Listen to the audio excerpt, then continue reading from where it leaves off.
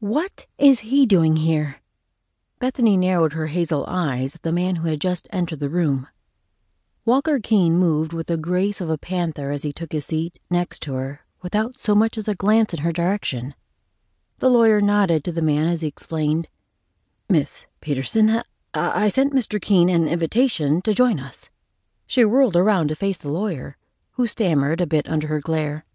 Recovering with a cough, he explained, "Your grandmother left implicit instructions that he was to be present."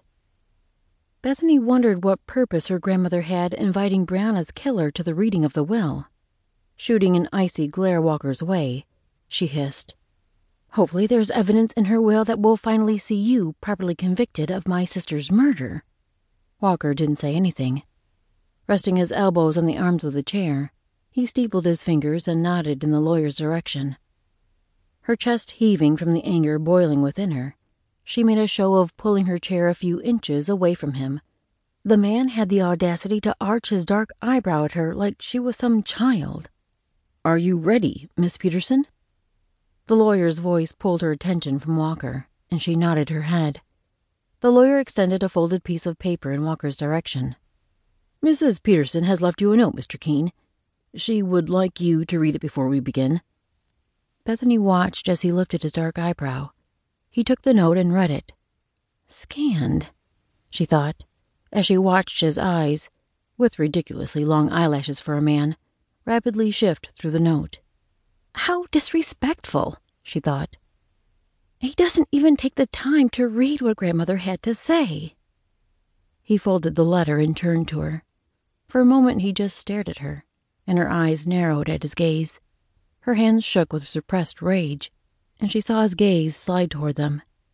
Not wanting him to see how he got the better of her, she tucked them in her lap.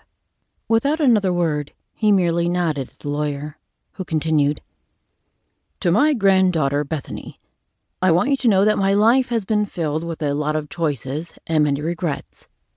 The biggest is not being able to impress upon you the need to find peace." Bethany rolled her eyes at this. "Peace? Really, Grandma? You want me to find peace, but you invite this beast of a man to your will? What's the purpose in that?" The lawyer continued reading. "Though I have not been able to help you find peace while I was alive, maybe I can through my death. Please remember that I love you dearly, and this is for your own good. For that reason, the entire bulk of my estate is bequeathed to Walker Ellen Keene, with a small portion of the holding going to my granddaughter, Bethany." Bethany jumped up.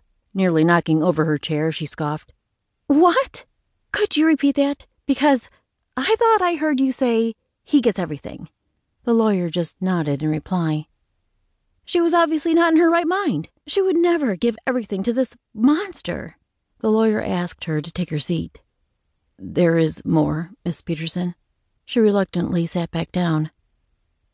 "Mr. Keene cannot sell or give the estate in any manner to Bethany, unless it is through their marriage." "A marriage?" Bethany glanced at Walker, assuming that he would be gloating. Instead, she found him staring at her in a curious manner. She balked and went on. "Like I said, obviously not in her right mind."